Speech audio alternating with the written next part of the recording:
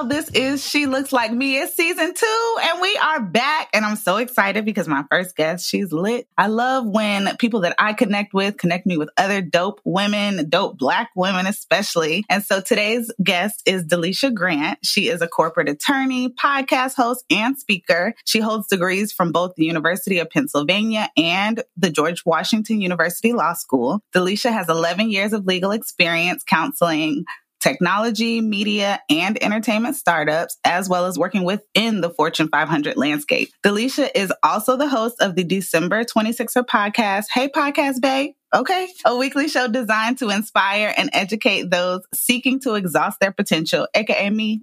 And she is the curator of The Weight of the Wait, a full-day interactive seminar that encourages single women to become the highest version of themselves and happily wait on their happily ever after. Delisha is admitted to practice law in the state of New York. She has served as a volunteer attorney for New York Business Solutions and the New York City Bar Association's Foreclosure Defense Project, as well as a lawyer mentor for a 3-day startup, a nonprofit whose mission is to kickstart new student-run companies and build entrepreneurial capabilities in students and their university communities. She's the co-founder of the House on Stephen Avenue Fund Incorporated, a 501c3 organization committed to the advancement of underserved communities through initiatives geared toward youth enrichment, young adult job readiness, and economic support of families in need. I want to know, what is bringing you joy these days?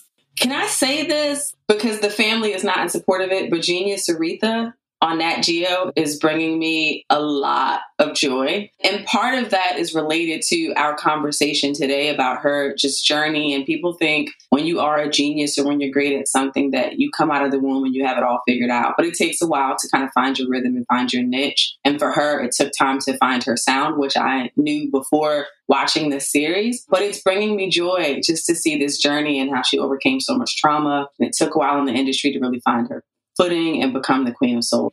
Podcasting is bringing me a lot of joy and planning for the next phase of this year after a rocky start. For those who don't know, which would be basically everybody but us, Dr. Jamel Rogers from episode 8 on season 1, she was the one who connected us, and she just kind of sent the introduction, and she was like, hey, you guys need to connect. What Simone over here is doing is dope, and y'all need to talk. And as soon as we got on the line, like, you gave me your rundown of like your background and what you had going on. And I was just like, that's my story. That's me. That's me too. Yes. All the things. And so I was like, we have to convene on an episode and talk about that. And then thinking about what it all boiled down to, I think two of the themes that resonated with me the most in our shared experience were the idea of running your own race and doing all the things. So, right. And that's another reason I read your whole bio, right? Because it's like your bio is doing all the things. Some people might get overwhelmed by that, but as long as you aren't getting overwhelmed by that, that's what's most important. And as long as it is filling you up and giving you the things that you need, then you're living life on your own terms. And I think that's really important. That's why our theme today is running your own race and doing all the things. I want to know from you what your interpretation of that is, and then I'll share mine, but I want to hear yours first. What does that mean to you to run your race and do all the things?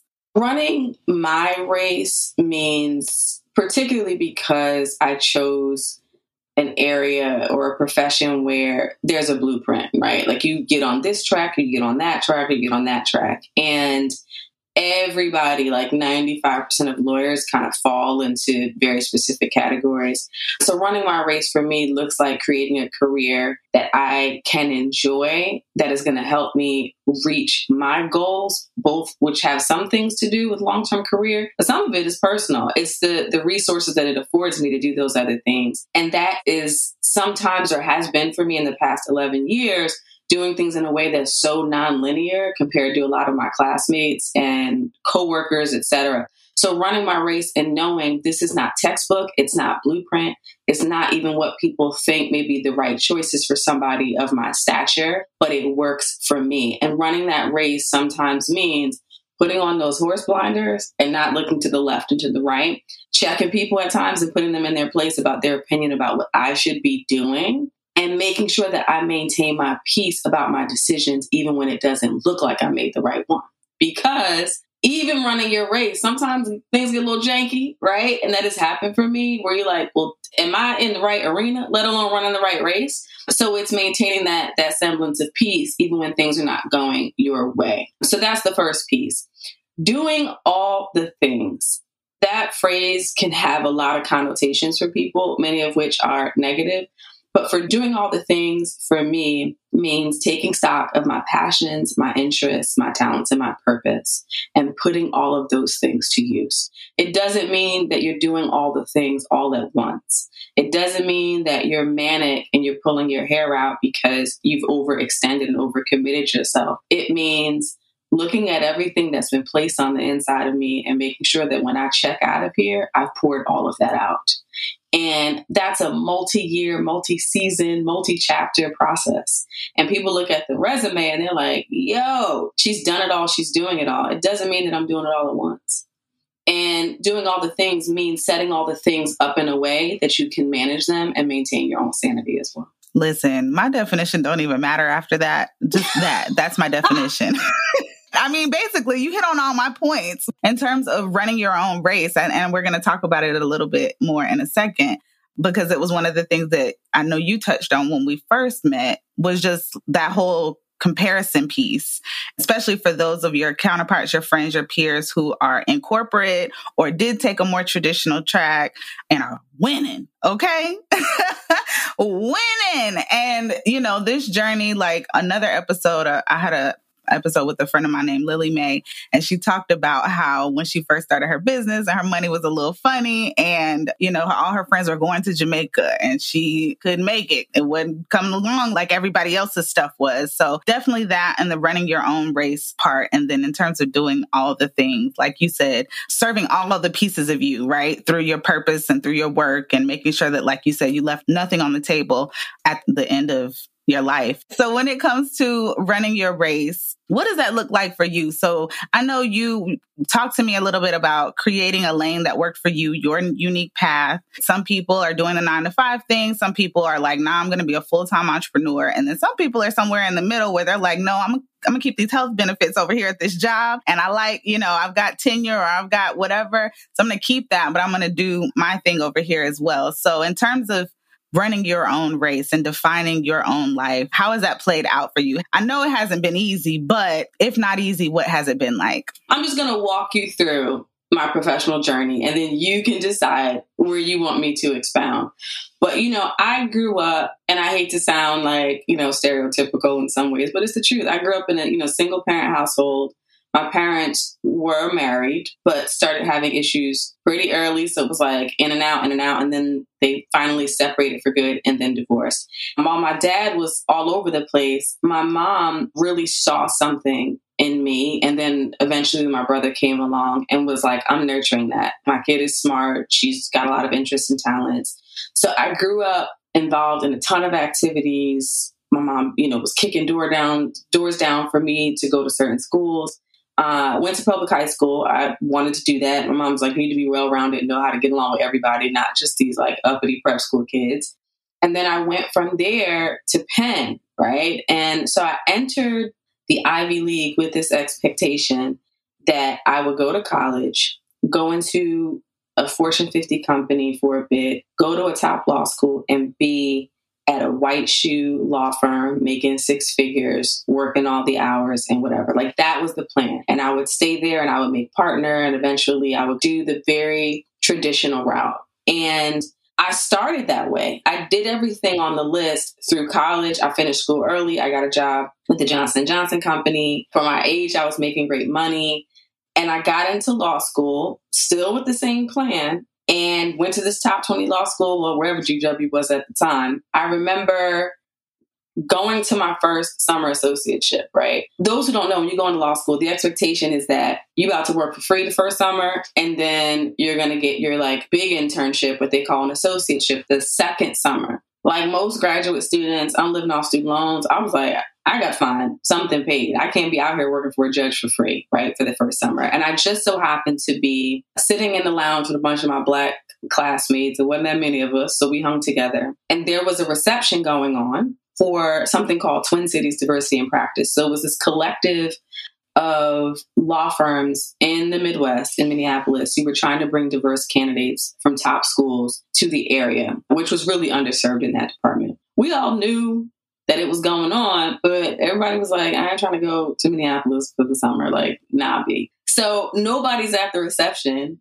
And our one Black employee in our employment group comes into the lounge and is like, this reception is going on. Like, nobody's there. And we're all like, yeah, because it's the Twin Cities. And he looks at me and he's like, Delisha, you have corporate experience. There's a corporate rotation as a part of this. You would be a great candidate. And not only that, they're paying $2,000 a week. I was like, say what now?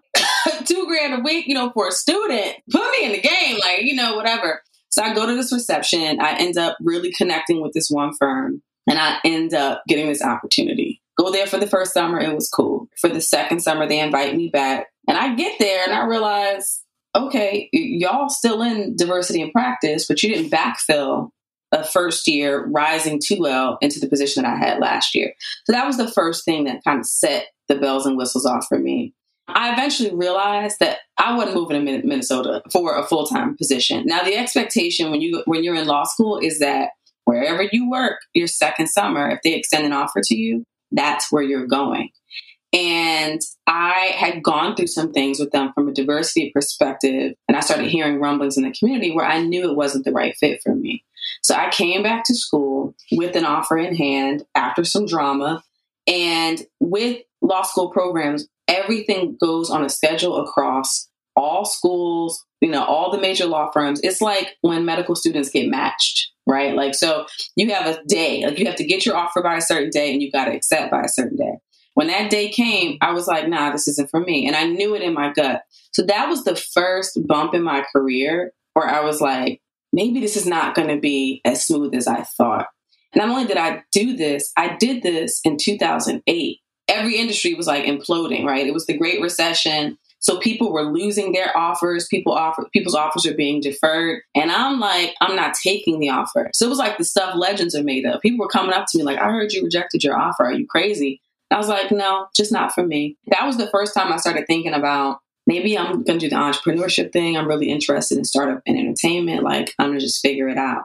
And I ended up graduating. My grandmother died 5 weeks before my law school graduation, who I was really close to. So I'm shaken up. I'm like, I don't have a job lined up. My grandmother just died. What am I going to do? I remember preparing for the bar. I had to take out a bridge loan, which they offer to graduate students to study for bar exams, boards, all that stuff. Now, if I would have gone to a firm, they would have paid for that. But because I turned that offer down, I had to take out another loan after 6 figures of loans for school to prepare for the bar, register for a bar prep course, took the bar, passed the bar. I have no job lined up.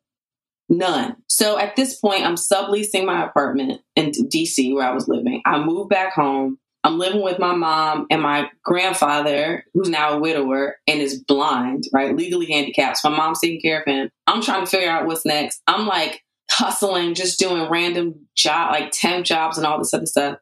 And the people I went to school with are starting their $160,000 a year jobs. This was the first chapter of me being like, what did I do? I don't know if I've now made the right decision. How am I going to sustain myself? Like, what's the plan, right? So at that juncture, I ended up getting a temporary opportunity at a litigation firm in New York. So my plan was, I was like, all right, I'm going to work this. And while I'm working this, I'm going to build out a practice. So from the beginning, I was like, I'm about to just do the solo practice thing, whatever. Let me leverage these resources and go from there. Here's the trap for people who want to run their own race, but are really good at what they do.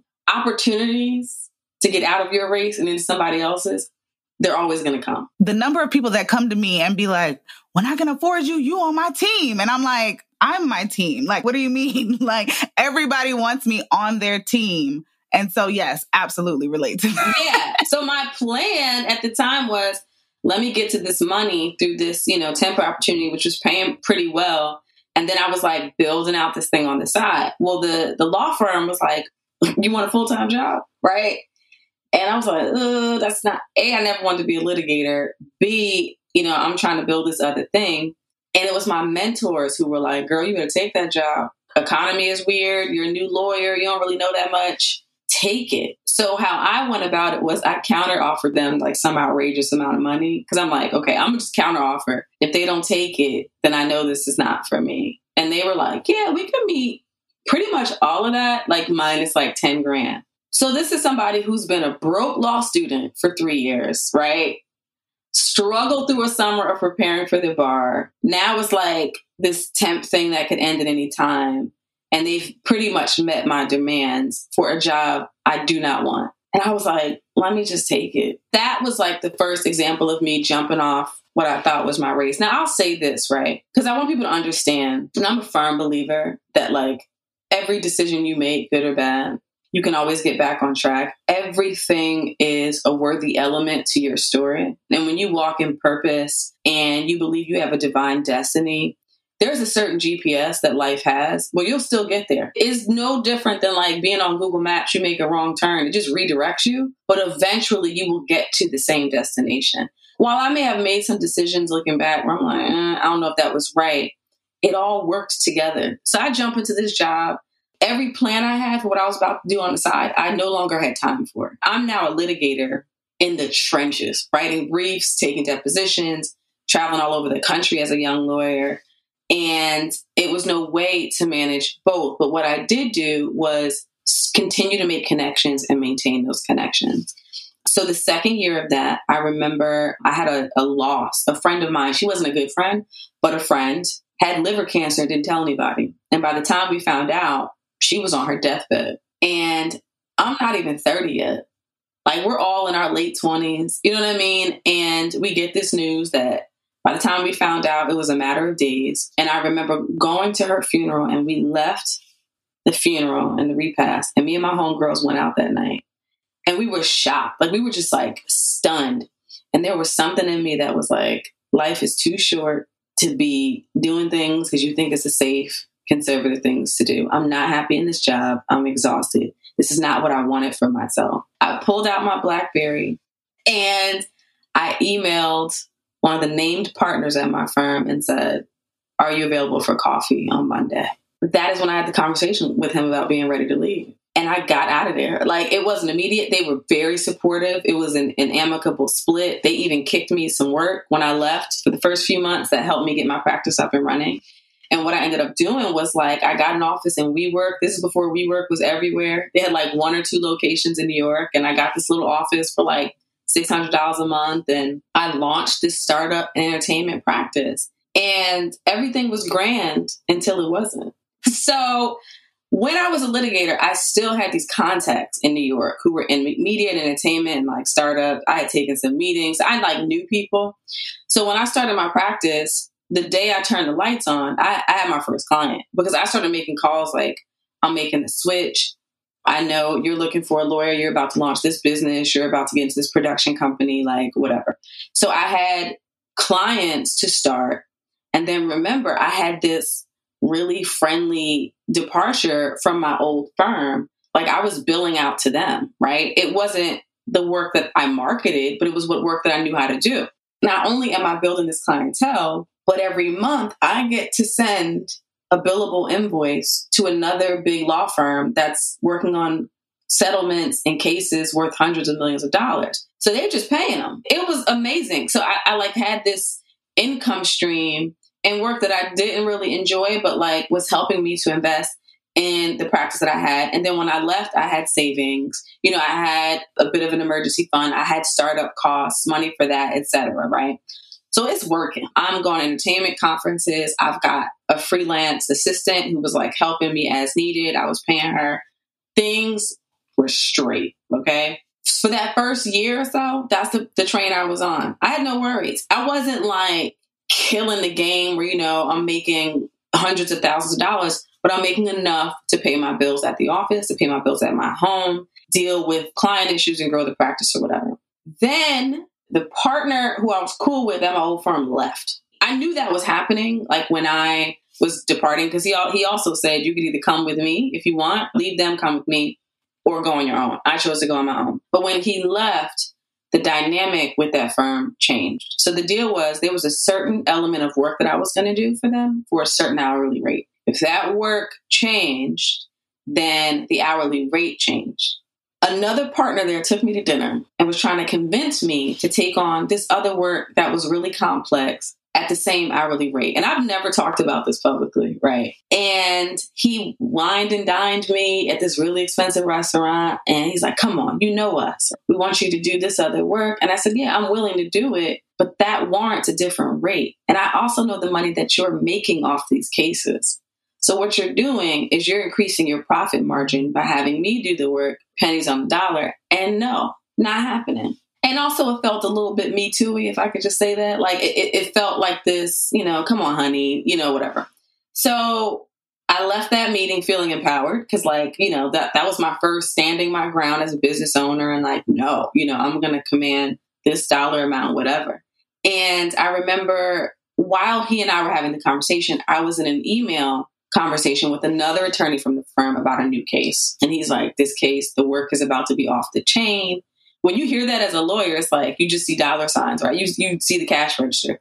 He's like, I need X, Y, and Z from you. It's about to be great. We can work together to be great for your practice, us, whatever. So I'm like, okay, I'm already setting the budget for how I'm going to take that money and grow my practice, right? I'm like, I might be able to hire somebody, whatever. After that dinner where I didn't agree to do this other set of work for the same rate, he then blackballed me and banned anybody from using me at the firm. So the spigot was cut off immediately. I think I invoiced for whatever was outstanding. I never got work from these people again after that. It was very abrupt. And I wasn't spending money like crazy. So I wasn't broke because they did that. But what happened is it changed the revenue model for my practice, right? And you got to remember who my core clientele, who they were. It was startups and people, yes, in entertainment, but new artists, new managers. So these are people who can't afford, for the most part, to pay me top dollar. I had a couple of clients who were paying top dollar, but I was out here like A&R, like trying to find people early, work with them and guide them through the process in hopes that as their business grows, we grow together. So over time, it wasn't right away. The money started to look a little funny. And what I didn't understand, and other lawyers tried to warn me about, is that law firms, for even businesses that have money, law firms are often the last people to get paid, because most lawyers are not going to go through the trouble of suing you for their money or putting you in collections, because it raises a lot of questions. You open yourself up to like ethics lawsuits and then being like, well, she didn't do what she said she was going to do. So people just owed me money and just might pay or they might not. And then dealing with startups, you may have a startup that is well funded today. They go off on some zany project or idea or new product line. It doesn't work and they're out of money. And now they can't pay you. Now, in this process, I had also moved offices. I had a Fifth Avenue office because as a Black woman in this industry, I thought that was going to grant me credibility and all this other stuff. So I'm watching like my income go from steady to like up and down, up and down. And you as an entrepreneur know when you get to that point, it creates a level of anxiety, because then you're like, well, what can I do? Right? Can I invest in this brand development? Because if I spend this chunk of money, is it coming back to me? And people can talk all this stuff about manifestation and being conscious, and you just got to know that the money's coming to you, and you got to send the right signs to the universe. All of that is great, and I'm all about manifestation, and I'm all about speaking those things and walking like it's here. But when you got a stack of bills staring at you, and you spent $6,000 on some stuff that you needed for the next phase of your business, and you don't know where the next check is coming from, it's really hard to be zen and all woo-woo 24 hours a day. And that's what people need to talk about more. For people who are able to do that and just feel like, I have a millionaire mindset at all times. I had 72 cents in my account, but I knew this is what I was born to do. And I just meditated on the next check and the next client, and boom, it came. And I was in peace the entire time. Good on you. That ain't my story. So over time, I watched, it was a perfect storm. It was like certain clients stopped paying. New clients weren't coming through the door as quickly as I would have liked. I was going through a lot of stuff personally, bad relationships, loss, like personal loss, deaths. It was like everything was happening at once. And the straw that broke the camel's back is I had a huge opportunity on the table. I was working this deal, and the deal was going to put a ridiculous amount of money in my pocket, like money I could live off of probably for a year. And I was like, this is it. Like, this is the replacement. This is my vengeance. This is like, I knew I made the right decision. This firm, dropped me, but this is the thing that's going to put me over the top. The deal fell apart the night before it was supposed to close. And I remember being in this meeting where one of the folks who had to really cut the check for this to happen got cold feet and was like, I don't even know if I want to do this. And I'm trying to talk him off the ledge because there's a lot at stake. And he was like, no, I thought it was the right thing. I was excited. Now I don't know if this is for me. And I said, okay. And it was the first time in my career where you could probably see on my face how affected I was. Because he said, I know you're probably upset. The amount of work that we've done and what this was going to mean for you as well. And, whatever. And I couldn't even hide it. Usually, it's all professionalism, all business. But I was just stunned that I had invested so much in this, and I had invested some money for resources to make this happen. And I had neglected other clients, didn't take on some clients to be able to make this work. And now I'm in a situation where it ain't closing. And I remember walking back to my office because also I did a lot of walking in Manhattan those days, trying to save money. I went in my office, I closed the door. I remember sitting at my desk, and I just completely broke down. And it was the thing that sent me into a complete depression in entrepreneurship, because I had launched my practice right after my 30th birthday. I had a joint 30th birthday / launch party. My fam and friends were there. I launched with much fanfare. At that point, I had access. I was getting invitations to events. I was on lists for magazine parties. I've been to the Hamptons. I knew this person. I knew that person. So on the surface, people were like, you killing it, right? But my books and records, okay, the profit and loss statement was telling a different story. And what people don't realize is that you can be making money in your practice or your chosen field, but your expenses are different as an entrepreneur. There are things that you have to pay for to keep the business afloat. So as a lawyer, I not only had a brick and mortar office, and looking back on it, I should have been more confident to say I'm a virtual lawyer. I don't need a brick and mortar office. That doesn't give me any more credibility. I know what I'm doing. But at the time, I was like, I'm a young Black woman. If I'm meeting people at the coffee shop, they're going to be like, she's not doing this for real. But I had all of that overhead. So I've got home expenses, I have office expenses, I've got professional responsibility insurance. That's ridiculous, that premium. I have legal research fees I've got to pay every month. I've got taxes, all of these things. And at some point, the income just wasn't matching the output.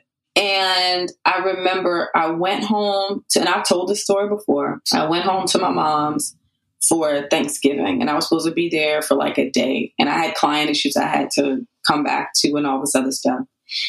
Went to my mom's for Thanksgiving, was on her couch, got up the day after Thanksgiving, and I was supposed to drive home. And I was like, I can't. I just can't. I can't face my life tomorrow. And tomorrow turned into the next day, turned into the next day, turned into the next day. That is when I realized that this is not working for me. I thought this is what I wanted, but maybe it's not. And what are people going to think? What is my community going to think? Particularly in Black communities, when you do something big, they're like, oh, you're it. And they hold you up as that thing. To this day, all they call me is an entertainment lawyer. I haven't practiced entertainment law and God knows when. But to Black folks, that's a big deal, right? And because they've seen the photos and they've seen whatever, they're like, no, Dee's an entertainment lawyer. I don't even do that anymore. Let it go. But that's what they want me to be, that so bad, still. And I have those skills. I choose not to use them. And furthermore, entertainers are crazy. That business is crazy. And there's a lot of depressed people in the business. One of my homegirls, she is a writer, her and her husband, writer-producer couple, Grammy Award win, all that. And yeah, she talks about the artist management piece of it and how she never signs up to be a therapist, but somehow in just writing music, she ends up being a therapist. And I experienced the same thing akin to your story. To this day, I do PR, right? I haven't done public relations in years. I'm good, love. Y'all got it. You can have it because everybody's a publicist these days. But same thing, once you start doing certain type of work, people think, oh, that's what she does. And it's like, y'all, I can switch it up and I can do more things. But yes, resonating with all of that because, yeah, Black people listen. Once you get a win, they're like, that's what she do. And it's like, I can shift and move and do different things. So I love that. Yes. And the therapist piece, particularly if you're an empath, the things you take on dealing with clients. When I was in solo practice, I had grown men break down in my office, right? Everybody's got their own challenges. I'm here to advise you on contracts and formalizing your business and intellectual property. You crying to me about your marriage, or your money issues, or how things are not popping the way you thought they would. I had clients who were battling alcoholism or other vices. I had people who had been in television and had been really successful and then lost it all and now trying to figure out how to make their way back and wanting me to help guide them through that process. And they've gained weight. It's so many different things dealing with that industry. The parties were cool and the photos are cool and the people that you meet, but it was very dark and it weighed on my spirit in a lot of ways. And I had started having health challenges. I done been to urgent care and they were like, you got to go, don't pass go straight to the hospital. Okay. And all of the things that were happening to my body were a manifestation of stress. Every time the doctor was like, we can't pinpoint why this is happening. We think you're just under too much stress.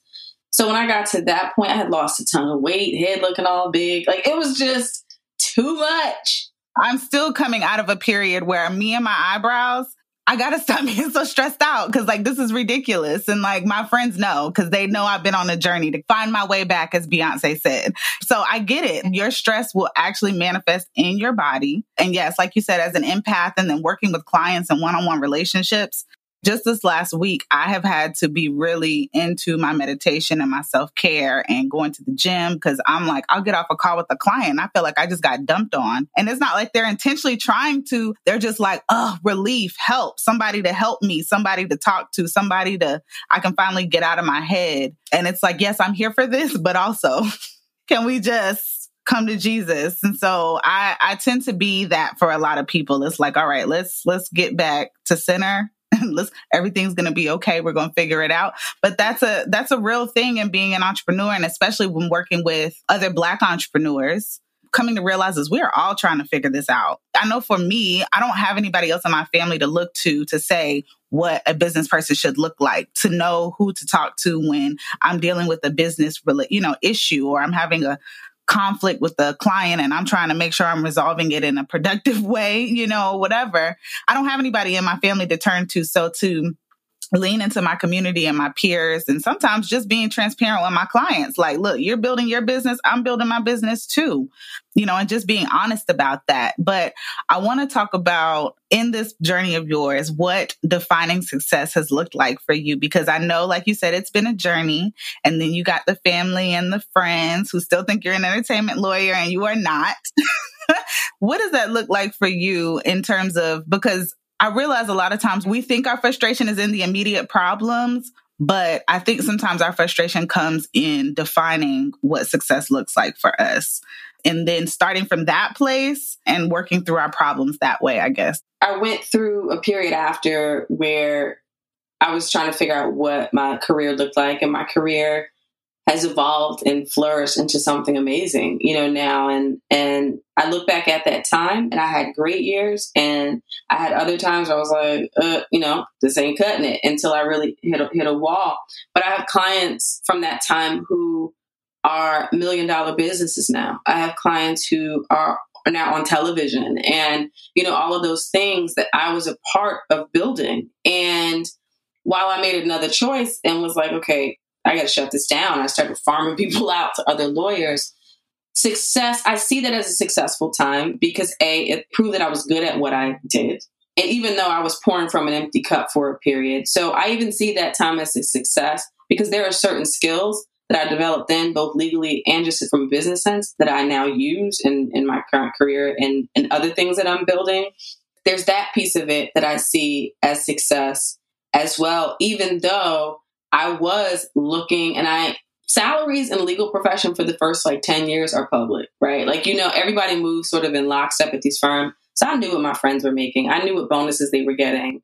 I was seeing the photos on Facebook with the house, the sign of planning, and then, a new build and a house when they were buying. And I'm still in my same apartment trying to figure it out. So success for me now in hindsight was that I did it. And I did it without the resources that I realized a lot of my white counterparts had that I didn't. And I didn't learn that until later. I'm talking to lawyers. I'm like, what did you do when clients didn't pay their bills? They're like, oh, I just borrowed $25,000 from my friend and paid it back, when I got the invoices paid, or I had this line of credit, or my dad, he invested at the beginning $250,000 in my practice. So I had the time to figure that out. All these things that I just didn't realize. And I'm working with predominantly Black startups. Not all. I had some white clients as well, but predominantly Black startups who didn't have access to capital in the way that my white clients did. So if you don't have access to capital, your business is not going to survive. And if your business doesn't survive, you can't pay me. So it was a vicious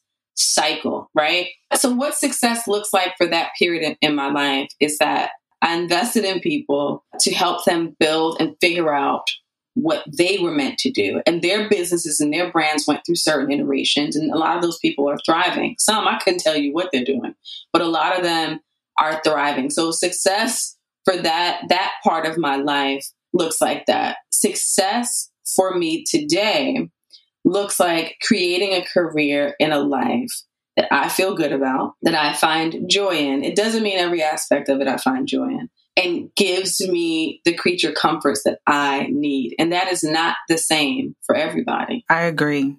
Y'all, this episode and conversation was so good that I had to split it into 2 parts, okay? But this first part, baby, so many gems and so much relatable content.